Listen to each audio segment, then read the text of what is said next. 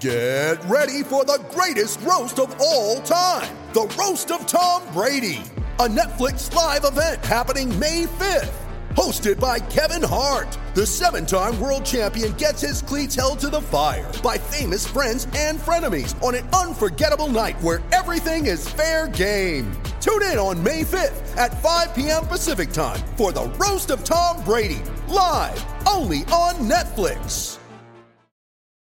When you need mealtime inspiration, it's worth shopping Kroger, where you'll find over 30,000 mouth-watering choices that excite your inner foodie. And no matter what tasty choice you make, you'll enjoy our everyday low prices, plus extra ways to save, like digital coupons worth over $600 each week. You can also save up to $1 off per gallon at the pump with fuel points. More savings and more inspiring flavors make shopping Kroger worth it every time. Kroger, fresh for everyone. Fuel restrictions apply.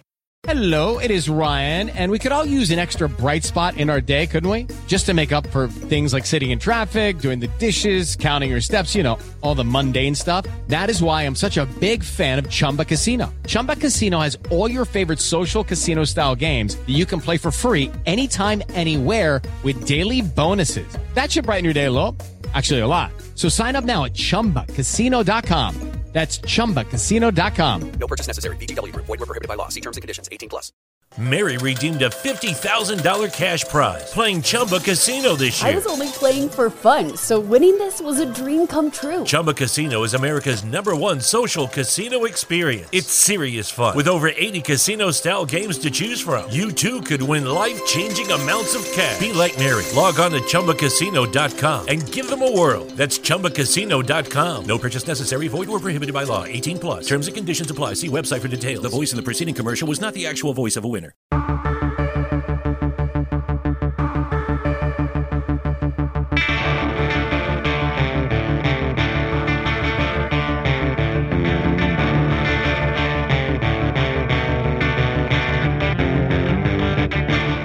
It's the Autosport Podcast.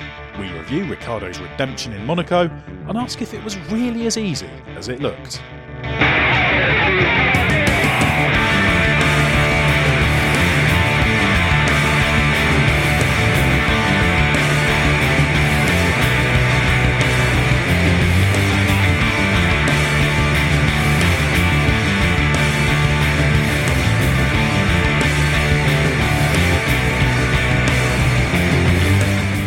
Daniel Ricciardo's victory in the Monaco Grand Prix represented redemption 2 years after he lost certain victory to a Red Bull pit stop blunder. But it wasn't easy. He lost the MG UK relatively early in the race and had to get to the end with Ferrari Sebastian Vettel breathing down his neck with 161 brake horsepower missing. Very good drive. We'll get on to how good it was later. I'm your host, Ed Straw, and joining me in our palatial apartment, a few coves round from Monaco in the direction of Nice. First is Scott Mitchell. Now, Scott, you've been to Monaco before, but to cover Formula E, and this is the first time you've seen Formula One cars in action around the tight streets. Now, I've been talking up how impressive it is to be able to watch trackside here. What did you make of it? Well, I was very excited to actually come here and watch real cars making real noises that are actually really difficult to drive, making the drivers work, etc., etc. I was pleasantly surprised. I've generally been of the view that the noise, that sort of thing, doesn't really sort of have a big impact on me watching trackside. I prefer to actually just see a driver having to work hard. That's why I like watching Formula E trackside for so long. I've made it really clear how difficult those cars are to drive. But I went into the tunnel in FP2 and I was absolutely blown away by it, to be honest. If you stand close to the track, that does happen. Yeah, exactly. There's the point where the car's exit. Very good, very good.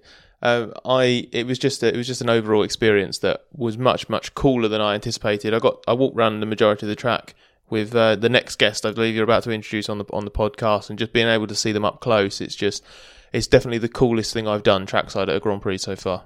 It is spectacular, and it really lets you appreciate just how good these drivers really are. And the other guest you mentioned is Stuart Codling. Now, you're a regular at Monaco, and you're something of an aficionado of the heritage of this place. I am indeed. I'm actually writing a book called The Life Monaco for my publisher's Motorbooks, which will be coming out later this year. You got that plug in early, didn't you, Connors? Do I sense a plug? That's appalling. A plug. By the time everyone's listened to this, by the time it actually comes out, they'll have forgotten about it. So get it on your Christmas list soon, kids.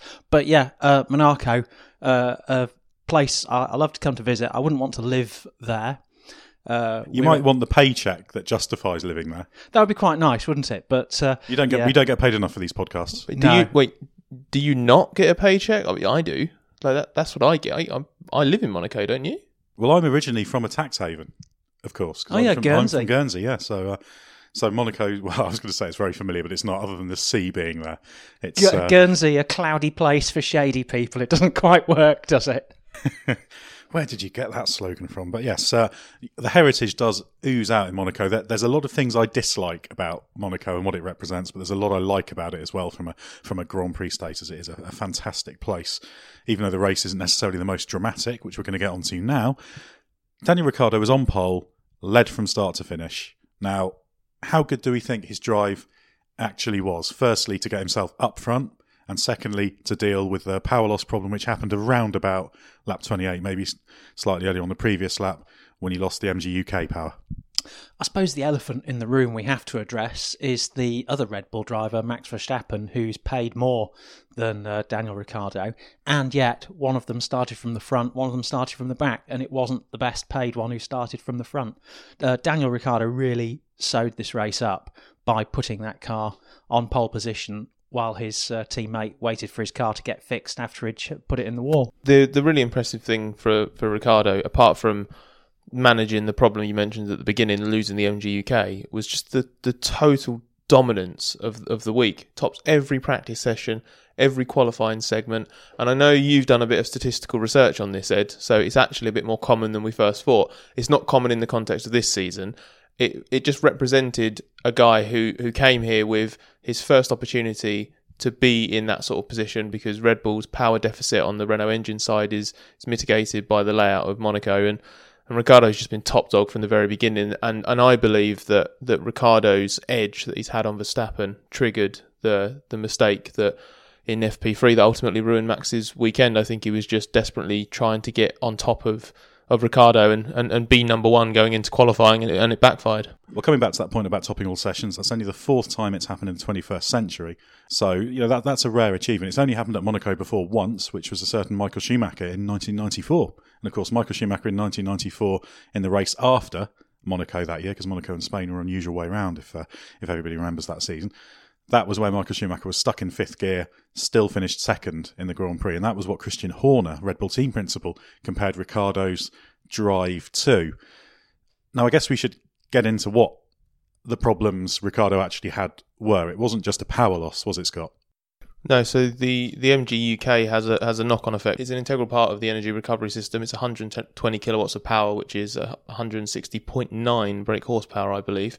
You rounded up to 161. It's a very smug shocking. No, we were. I was winding him up at the earlier when we were writing a story about this that I prefer to make it 160 because it's a nice round number. So you do have the power loss. There's a sort of, I think there's a global element as well within the whole power unit that the MG UK has a knock-on effect with how it works with the other ERS components. But the big thing that Ricciardo had to manage in the race was that the MG UK harvests energy from under braking, and you lose that impact that it has on the rear axle under braking, which means it puts more stress on the brakes themselves, which means temperatures skyrocket. Christian Horner said after the race that it was actually very close to just lighting up, literally a flame, and ending his race there and then. So Ricciardo tweaked his driving style. He started lifting and coasting into corners to ease the temperature on the rear brakes. He wound the brake balance forward 6 or 7%, which he said was basically about 3 times as much as you'd ever alter that during the race normally. So, and all the while he's having to manage tyres. There was lots of graining in the race. He had Vettel got within DRS range and was generally only a second behind. So he had this monumental problem that, had we been on any other circuit, probably would have been massively more costly, but obviously track position is king at Monaco.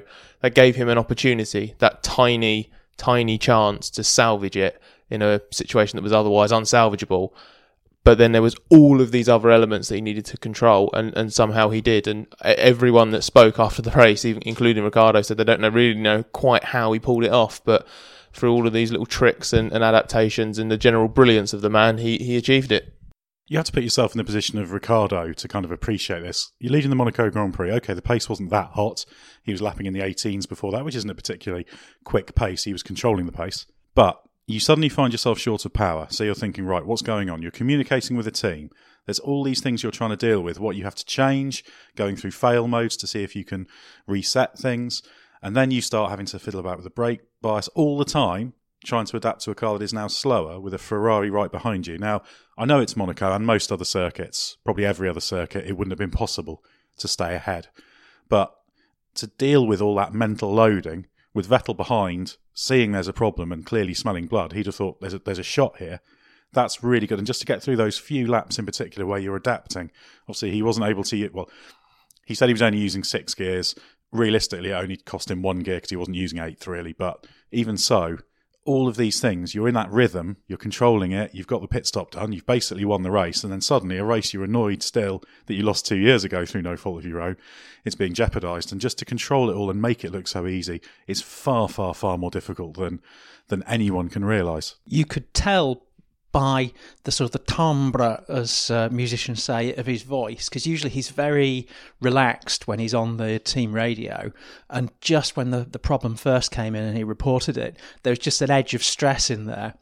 And then that went away once he realised that he'd got it and he could manage it, and the confidence almost came flooding back, and you could just tell that by the tone of his voice. Connors mentions the team radio there. There was a brilliant bit where Ricciardo, when the problem first emerges, I don't think we quite heard it on the broadcast, but Ricciardo asks, is it the K?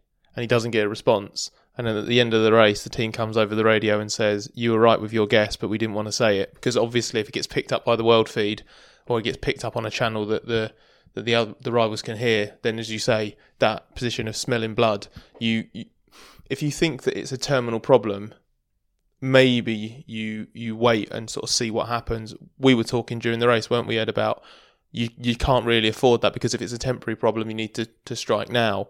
But just, you don't really want to give your rivals any opportunity, do you, to sort of go, right, okay, hit him now while he's trying to work out how to deal with it. Yeah, we should cover that off, really, in that all the radio broadcasts are open and every team listens to what they can actually listen to all the radio that's sent. Now, you don't necessarily have one person sitting in mission control back home for each of your rivals' broadcasts, because that would just create chaos. So there is the percentage chance that a team might not pick up on a rival's communications because they're 2 or 3 people they have monitoring are listening to something else at the time. But you still don't want to divulge that sort of information over an open frequency. Especially because as soon as you divulge the nature of the problem and your rival understands it, once they know the specific nature of the problem, they can work out where you're going to be weak. If all they can see is dropping pace, then all they can tell Vettel is he's got a problem. If you know it's because he's going to be weak at the end of the straights, or he can't deploy off of a corner, whatever the problem is, you just give that little specific bit of information and they know where to attack. And also, if you're Vettel, not only might you have realised a few corners too late, even if it's like 3 or 4 corners late that they realise there's a problem, that helps Ricciardo. But also, if you're Vettel, you're sat there thinking, well, I'm not sure whether that's the beginning of a retirement or what. And he's got his championship main rival behind him. I know Ricciardo's not too far off from the championship, but Vettel will have both of his eyes really on Hamilton. So he'd be thinking, well, I don't want to pull a dicey manoeuvre here or take a risk because I'm ahead of my world championship rival. So just giving that little bit of uncertainty in that period where Ricciardo's just sorting everything out is very impressive. And then once it had all stabilised and he'd worked out what he was doing and how to drive it to get to the end of the race, that was when it got a little bit more easy for him and he could control the pace. Doubly so given everyone who was on the Ultra Softs, which is the top 4. So Ricciardo, Vettel, Hamilton and Raikkonen were all on the Ultras. Bottas in 5th was on the Super Softs for the second stint, which were working better. That kind of helped calm things down. But just imagine that, the cognitive loading needed. You're trying to drive around Monaco, even at slightly reduced pace, but trying to calculate all of this, notwithstanding the fact he'll also have had to push relatively harder than the others to achieve the same lap time.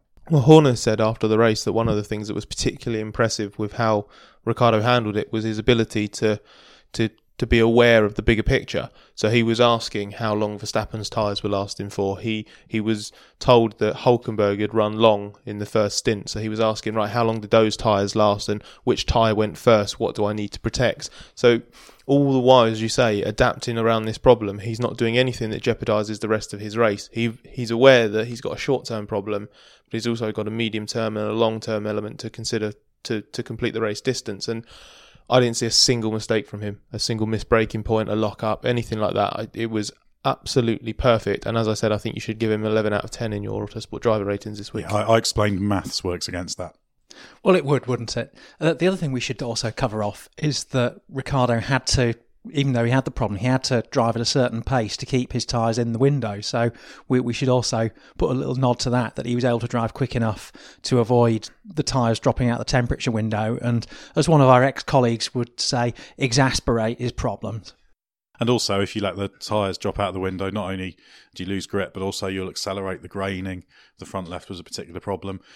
All tyres were prone to a little bit of it, but the front left in particular. So yeah, there's all these compound problems that can manifest themselves, and it's just impressive. And like you said at the start of this question, Collis, in comparison to what Verstappen did, and I think we should probably dig into Verstappen a little bit more now because he was the other guy with a car that could win the Monaco Grand Prix. He threw away the chance at least of a Red Bull 1-2, maybe his own first Monaco Grand Prix victory. And this crash in the second part of the swimming pool, the right-left coming out the swimming pool, that was on his first flyer of his qualifying simulation run in P3. So there was nothing really at stake. Verstappen's made several mistakes this season, some more high profile than others, some you could argue a bit more 50-50. And he's adamant that he doesn't need to change his approach. That's been his line all year, after mistakes big and small, whatever incident. One would argue that the number of mistakes he keeps consistently making and the magnitude of the consequences suggests that actually he does really need to change his approach. And Christian Horner did say as much after the race, that he would probably benefit from modifying his approach slightly. There's a big difference between what Verstappen is doing in that Red Bull and what Ricciardo is. As Ricciardo said after qualifying, that car's so good in Monaco, you don't need to overdrive it. And Max was pushing pointlessly for an FP3 session he didn't need to top. Is it worth us comparing his approach with, say, Charles Leclerc here? Because Leclerc had a quite a big off in Q1, but only after he'd set a time good enough to go through to Q2. And he said afterwards, I knew that I'd kind of maxed out the car. I'd set a lap that was fast enough, and then I thought, okay, right, I'll go for it now, see what else I can do. So in a way, he had a much more scientific approach in that he'd banked the lap he needed, he'd got it in his pocket, and only then did he start trying to explore the limits, whereas Verstappen was kind of throwing everything at the wall, literally, to see what stuck, even before there was anything really to achieve. The other person I would like to sort of point out as someone who handled a stressful situation well over the weekend was Sergei Sirotkin, who in FP1 he hit the wall early. It wasn't because he'd overstepped a limit. He admitted he was messing around with some settings on the steering wheel coming onto the start finish straight, and he let it drift a bit too wide, caught a bit of a slide and slapped the wall with the right rear, but it set him back, and it was very early on, and he's a Formula 1 rookie. So track time is really, really important. And he said, basically, he had to reset. He was like, okay, it wasn't a performance-related thing, so I know that there is still a limit for me to go to, so I don't need to worry about that. But this has put pressure on me because I've already hit the wall. I've already lost track time. But he managed to sort of compose himself within that, push where it was required, and he threaded together a really, really good weekend, really good qualifying, and then Williams botched it for him in the race.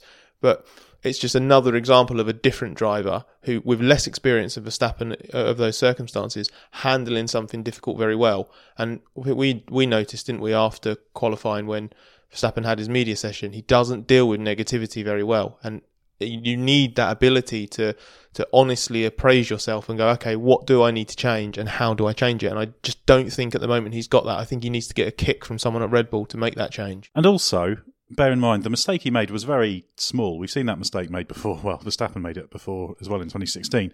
But he could very, very easily have said, yeah, I was trying to get my iron for qualifying. I knew Ricciardo was going to be a tough person to beat. I wanted to try and get the maximum out of it. I made a slight misjudgment. It's probably turning a little bit too early not to not factoring in the extra grip of the fresh rubber. And it would be easy just to explain it and say, well, it's that, because it was a relatively small mistake. Okay, it came at a stupid moment, but the fact that he just doesn't seem entirely comfortable with doing that makes me wonder. And I think in Red Bull's position, they've tried to give him a kick. They've tried to explain to him, he's had China. There should have been some recognition of what he needs to do. The same in Baku. The Spain error when he clipped the back of Stroll in the VSC conditions, I can kind of excuse, but still has to go down in the list of asterisks against his performances. But it's kind of the build-up of these things. And ultimately, if you're Christian Horner or Helmut Marko or anyone, you can say as much as you want to him, right, you've got to learn from this. Don't do that. Modify your approach. It's down to the driver to do it. As Horner keeps saying, it's really down to him. And Verstappen is still 20, and maybe he's struggling just to get himself into the right mindset and mode to do it, because he's got to where he has done, and he's a fantastically good driver by being aggressive, by being attacking. And so that's the way he knows. And when you're struggling and you want to get things flowing, you normally want to do your natural approach to things. So I can understand why he's struggling maybe a little bit to get in the correct headspace to do it. I'm really interested to see how Red Bull reacts to this and tries to get him into that headspace, because Red Bull have massively backed Verstappen. Everyone is commenting on the fact that he is better paid than Ricciardo. Red Bull have clearly identified Verstappen as the guy for the future. Marko sees him as, the big talent that he's identified, so they're throwing their weight behind him. And at the moment, within that team, they're backing the wrong horse, because Ricciardo is the guy who might leave at the end of the season. Personally, I don't think he will, because I don't think he's got anywhere better to go to. But they've basically said, okay, Max is our guy. So if you're putting all your eggs in one basket, which is essentially what they've done, and then those eggs are basically falling through the bottom of the basket, it's just an unacceptable situation. Where the car is good. It's not Mercedes, Ferrari level overall as a package because of the Renault engine, but Max is costing them a lot of valuable Constructors' Championship points at the moment, and they need to do something, because at the moment their really high profile, high value asset just is not delivering. That's actually a really good point, because as a sort of a consequence of that, and if we carry on Scott's egg and basket metaphor, if you are the person responsible for the basket and you've deposited all the eggs in it, then you don't really want to be seen to be the person allowing those eggs to either go stale or fall through the bottom of the basket. So you have the likes of Marko and Horner, who've staked a lot personally in terms of backing Verstappen. That now becomes problematic for them in terms of their standing within the company, because they're just employees. If Verstappen underperforms, if he becomes someone who's tricky to manage, and they're seen to have backed the wrong horse, the guy who actually signs the checks starts to then think, actually, are these people really competent to be running my team? The thing that Max Verstappen's done that has really wound me up this weekend is he's responsible, I think, for the boring Grand Prix. Because, yes, Ricciardo had the problem and Vettel wasn't able to attack him, but we should have had two Red Bulls at the front fighting one another. And it would have been so interesting to see how that happened, because we know that Ricciardo versus Verstappen is an incredibly tense battle, personal level and professional. So how Verstappen would have responded to his teammate limping would have been absolutely brilliant to watch. We should have seen an absolutely titanic battle for pole between the two. Instead, much as Ricciardo was absolutely mega, his qualifying lap was a joy to watch, how he handled the race was superb. We were deprived of that, and the race was boring, I think, for most of it. It was interesting in ways strategically, but apart from Ricciardo's tense problem and then Charles Leclerc climbing up the back of Brendan Hartley late on because of a brake failure, was there anything of note in that race? It was interesting rather than exciting, wasn't it? Yeah, and if you look at the queue behind Ricciardo, you had Sebastian Vettel, Lewis Hamilton, Kimi Räikkönen and Valtteri Bottas. They finished in the order they started in. We had a lot of Lewis Hamilton radio chat, concern about graining and talking about whether he needed to stop again, etc., which wouldn't have made sense because he sacrificed 2 places of track position, which wouldn't have been really relevant to do. But yeah, that was all defined by qualifying, and it's absolutely true that eliminating Verstappen was a problem, because then Red Bull would have had to make a decision, which actually is very, very interesting from a contractual point of view, because Ricciardo could have kept Verstappen behind him. Let's assume they'd have qualified 1-2. We'll have to say Ricciardo was probably favourite for pole because he had been so quick. But what happens? Verstappen will want to go ahead so he's not vulnerable and getting backed up into Vettel. Then there's this whole contract dimension where Ricciardo thinks, well, if you're going to order me to give up the Monaco Grand Prix, why am I going to re-sign with you? And especially after they cost him the win 2 years ago. Yeah, so exactly. So imagine what we'd be talking about after the race if that scenario had arisen. Meanwhile, in Verstappen's case, he'll just be sat there thinking, well, that was my race. I should be sat here with a Monaco Grand Prix win. Verstappen's a brilliant driver.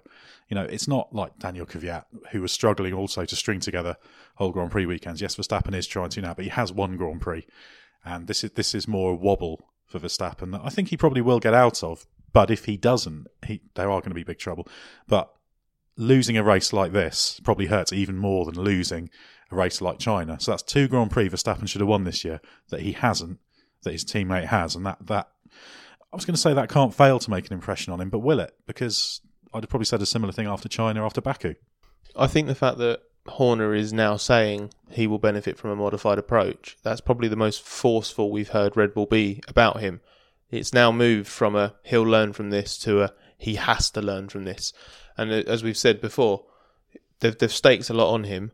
They've given him a lot financially and everything in terms of confidence as well. So personally, they've invested a lot in him, a lot of time and money. He has no choice but to adapt. And a lot of people have said, how can he adapt? How can he reduce that risk of a shunt without killing what makes him so special as a talent? I think it is doable. We still see the likes of Hamilton and Vettel, who have been crash happy at times in their own career as well. We shouldn't forget that. It is doable. And for the sake of F1's short-term future, Verstappen on form in a championship-winning car will be an absolute joy to watch in the coming seasons. He could be around for another dozen years at least.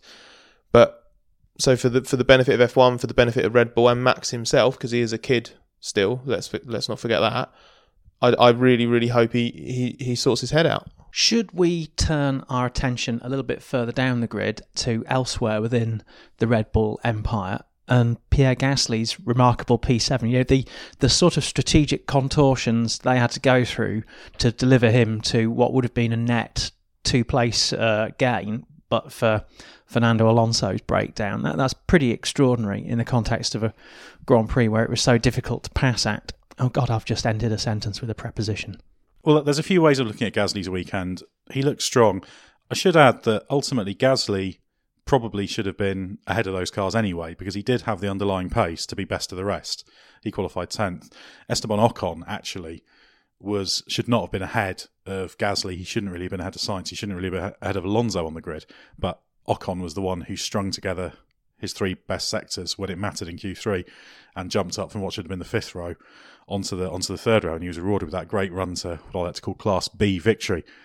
But yeah, I mean, it's a good performance from Gasly. He had to make those tyres last, and it was touch and go. You know, that's a race. If you look at the gaps behind him as well, it's a race that could have swung on just a very small amount of time. So the difference between 0 and hero there. So I'd say that partly makes up for the qualifying disappointment, even if he did make life a bit harder for himself. I think Gasly and Toro also got a bit lucky. I think the same goes for Nico Hülkenberg and Max Verstappen as well, because there was a phase in the race where they were running so long in the opening stint, just making those tyres last way longer than anyone thought would be possible, which was an incredible achievement, and they do deserve credit for doing that and keeping the pace up. But they were lucky that the tyres did last as long as they did and came back to them, because their pace after 25-30 laps was super strong and arguably stronger than those who had pit for ultra soft and super soft tyres and were going through a graining phase. So the guys that had stayed out had a benefit there, but they had actually been caught back up by the guys who were behind them in the opening stint, stopped, put fresh tyres on, and caught back up. So there was this phase where it looked like it had backfired spectacularly and they were going to plummet down the order, and then they got a bit of a break because the others sort of went through that graining phase. Hartley in particular was struggling because he damaged his front wing on the first lap, and Hartley was this sort of bottleneck of this midfield group that had stopped, put fresh tyres on and were coming back. And he went from looking like a net P8, P9 to Gasly, Hülkenberg and Verstappen being able to stop and rejoin ahead just because he went through that graining phase. He lost a load of pace, and Gasly was able to rebuild that pit stop window. So I think it was sort of, there was an element of luck involved, although what they had in their control they did execute very well. I think for the benefit of the listeners, we should describe the scene now, which is Ed scrutinising his timing data very carefully. Yeah, what are you thinking, Ed? Scott doing a mental fist bump at the fact that all that research we were doing into the times this morning at about 8 o'clock when Ed was still not up and about. God bless the Forex service. No, it's all correct. It's interesting because you kind of get to a point where if you go a little bit long, you then have to go very long because you miss, Van Dorn lost out a little bit because he went a little bit too long and then stopped.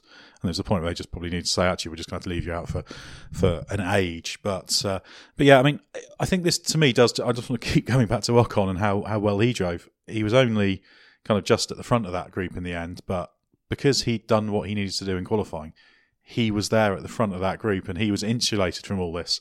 And he was able to strategize in a way that meant he could react to those around him. Because, for example, he was trying to run as long as he could. But there was a point where once Alonso had pitted, he was in danger of being undercut by Alonso. And then, I remember saying to you, Scott, right, they've got to pit Ocon now, otherwise he's going to lose the place. And he did, and he came out a second ahead of Alonso. And that's what that kind of qualifying performance buys you, the chance just to have a completely straightforward race and kind of pick your moments. Not straightforward because he did have a brake-by-wire problem. He was managing at the end. Straightforward, strategic. Yeah, he lost brake-by-wire for a couple of laps, didn't he? And it was the epitome of a quietly excellent race, and it was one that went barely noticed by the TV cameras. You could only really follow the excellence of it if you were keeping an eye on the timing screens and the app and the GPS to see how well he was managing everything. Which you would imagine Mercedes was doing. Oh, yes. And I think Ed Straw will have been watching that for when he ponders whether to perform the mathematical impossibility of giving Esteban 11 out of 10.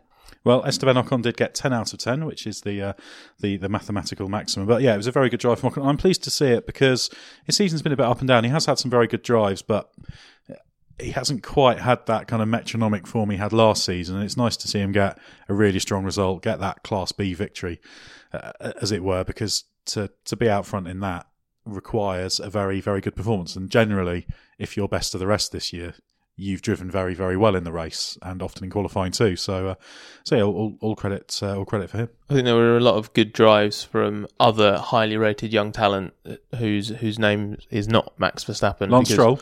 Yeah, Lance Stroll. Ocon did very well. Gasly did very well. Leclerc was driving very well as well until that front left disc failure that sent him up the back of Hartley. So these guys vary in experience. Obviously, Ocon's got a little bit more in F1, but I think there's so much really, really good young talent. Monaco's such a difficult track to thread it all together. It was really, really good to see them all have a confidence boost in weekend. Leclerc had a bit of a Heinz-Harald Frentzen moment, didn't he? Where he must have seen the brake disc explode out through the vent as he came out of the tunnel, and he sort of knew that accident was coming because he got on what was left of his brakes super early. And it must have been pretty scary. Well, he actually said after the race, we were asking, like, are you okay? What, it was quite spectacular. And he said, was it actually that bad? We were like, have you not seen it? Went, no, I've not watched it back. He just sort of said, yeah, watch it back and tell us if it's not actually that big. Admirable sang-froid. Is there anyone else that we should highlight, given that we must shortly depart our wonderful digs here at Saint-Jean-Cap-Ferrat, 5 minutes walk away from David Niven's old mansion on the Riviera, so that we can await at the convenience of the striking French air traffic controllers. I certainly wouldn't want to keep French air traffic control waiting to keep us waiting. Carlos Sainz in 10th place is worth a mention. Obviously, he stopped quite early and went long, and he was having all sorts of troubles. Remember him being let past by Nico Hülkenberg? Well, by the end of the race, he was like best part 3/4 of a minute behind. He had a difficult time. He did well to salvage a point. He was not happy with that situation. Yeah. But the trouble is, there were drivers who were locked in to starting on hypersofts. That was the difference between Hülkenberg and Sainz. Hülkenberg locked up at turn 10 on his best Q2 lap, what should have got him through to Q3. And he started 11th and was able to start on the other tyres rather than the hypersoft. So Sainz was kind of in a difficult situation. Yeah, in retrospect, he could have run longer, got the tyres back again as some others did, but he was kind of caught in that awkward situation. On behalf of everyone with fever, turn 10. Yeah, the chicane. The reason I said turn 10 is it was in my mind because that's what he said.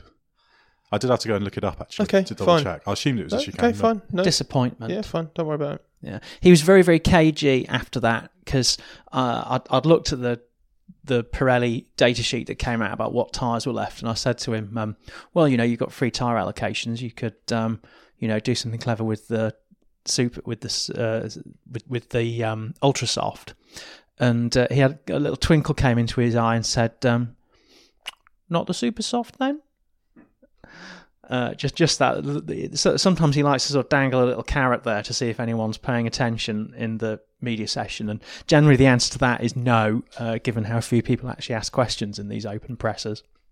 I think one interesting footnote from the race is obviously the performance of the Super Soft surprised a few people, and I still am slightly surprised at how often the teams load up completely, almost entirely on the softest tyre, because you will learn a bit more about the harder tyre compounds. I mean, yes, you need a decent number of hypersofts, but I do think teams are putting themselves in a little bit of trouble just by not having a little bit more experience and understanding to anticipate. What we need is another 90-minute practice session.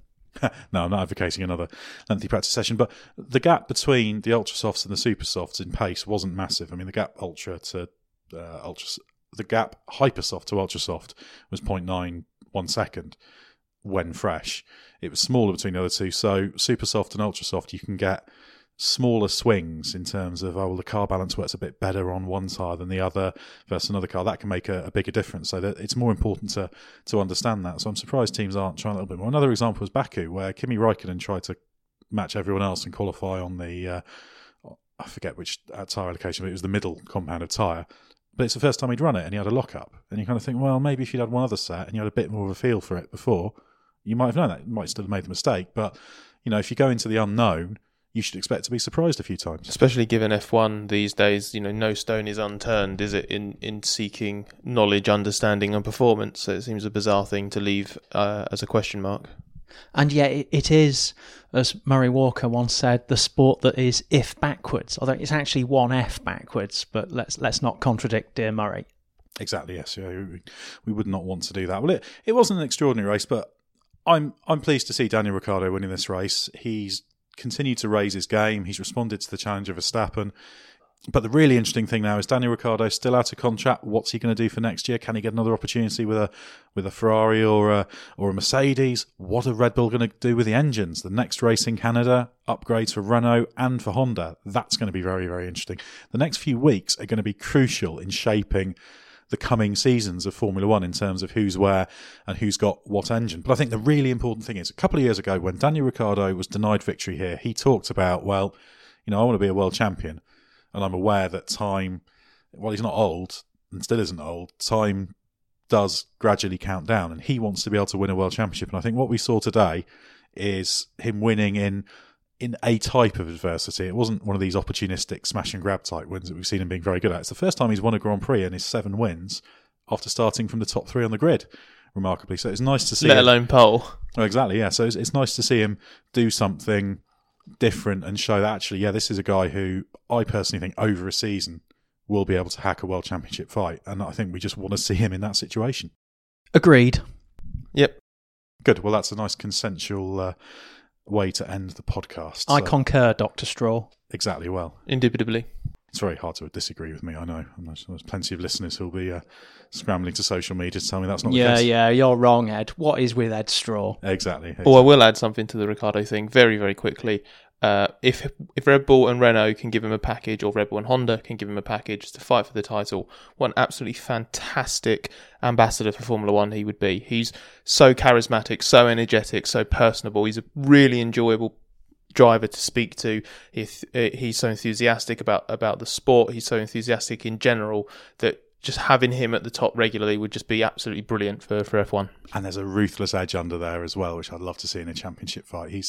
I think he's got what it takes to thrive in that environment, but we won't know until we see him there. So let's see what happens over the next couple of weeks.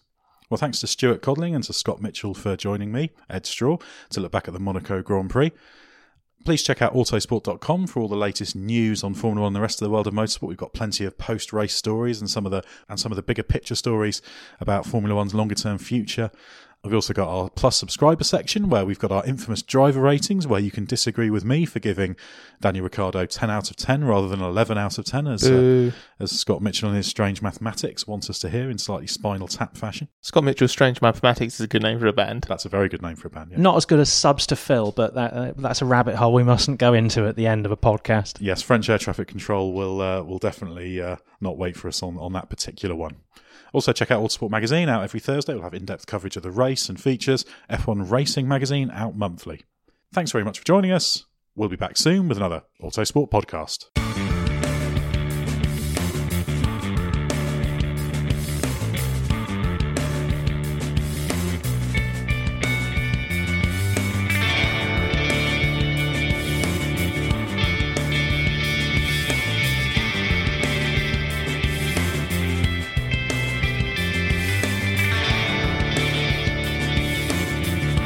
Music is 6am by Trilo, written by Marcus Simmons. See soundcloud.com/Trilo Music.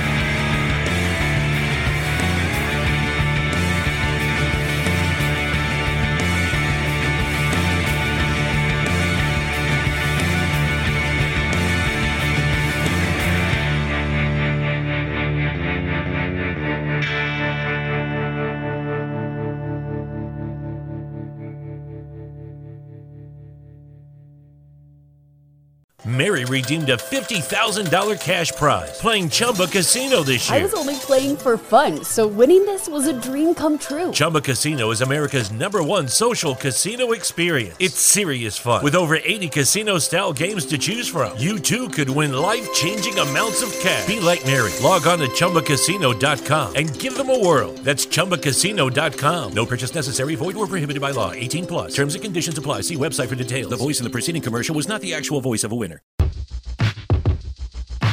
The Venture X card from Capital One gives you premium travel benefits, perfect for seeing Taylor Swift the Eras Tour. Presented by Capital One. Ooh, I do love her. Earn 5 times miles on flights and 10 times miles on hotels through Capital One Travel. Enjoy your stay in Suite 13. Whoa, 13? That's Taylor's lucky number. The Venture X card from Capital One. What's in your wallet? Terms apply. See CapitalOne.com for details. Sports Social Podcast Network. It is Ryan here, and I have a question for you. What do you do when you win?